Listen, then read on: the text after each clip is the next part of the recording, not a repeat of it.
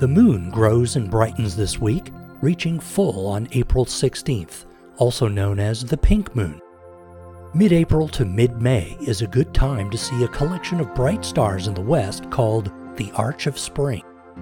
Even though they've been around all winter, we notice these stars more when they get lower in the sky because they're closer to the horizon.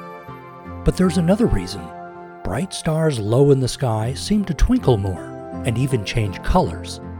This isn't coming from the star, but the effect the thicker air near the horizon has on its light. It can even trick us into thinking that it's moving, either from the intense twinkling or from your own movement. At the end of evening twilight, start by looking low in the southwest for an exceptionally bright star. This is Sirius, the dog star, the brightest star in the entire night sky. High above Sirius and slightly west is the blue star Procyon, the little dog star in Canis Minor. This represents the left end of the arch. Higher and more due west will be two moderately bright stars close to each other.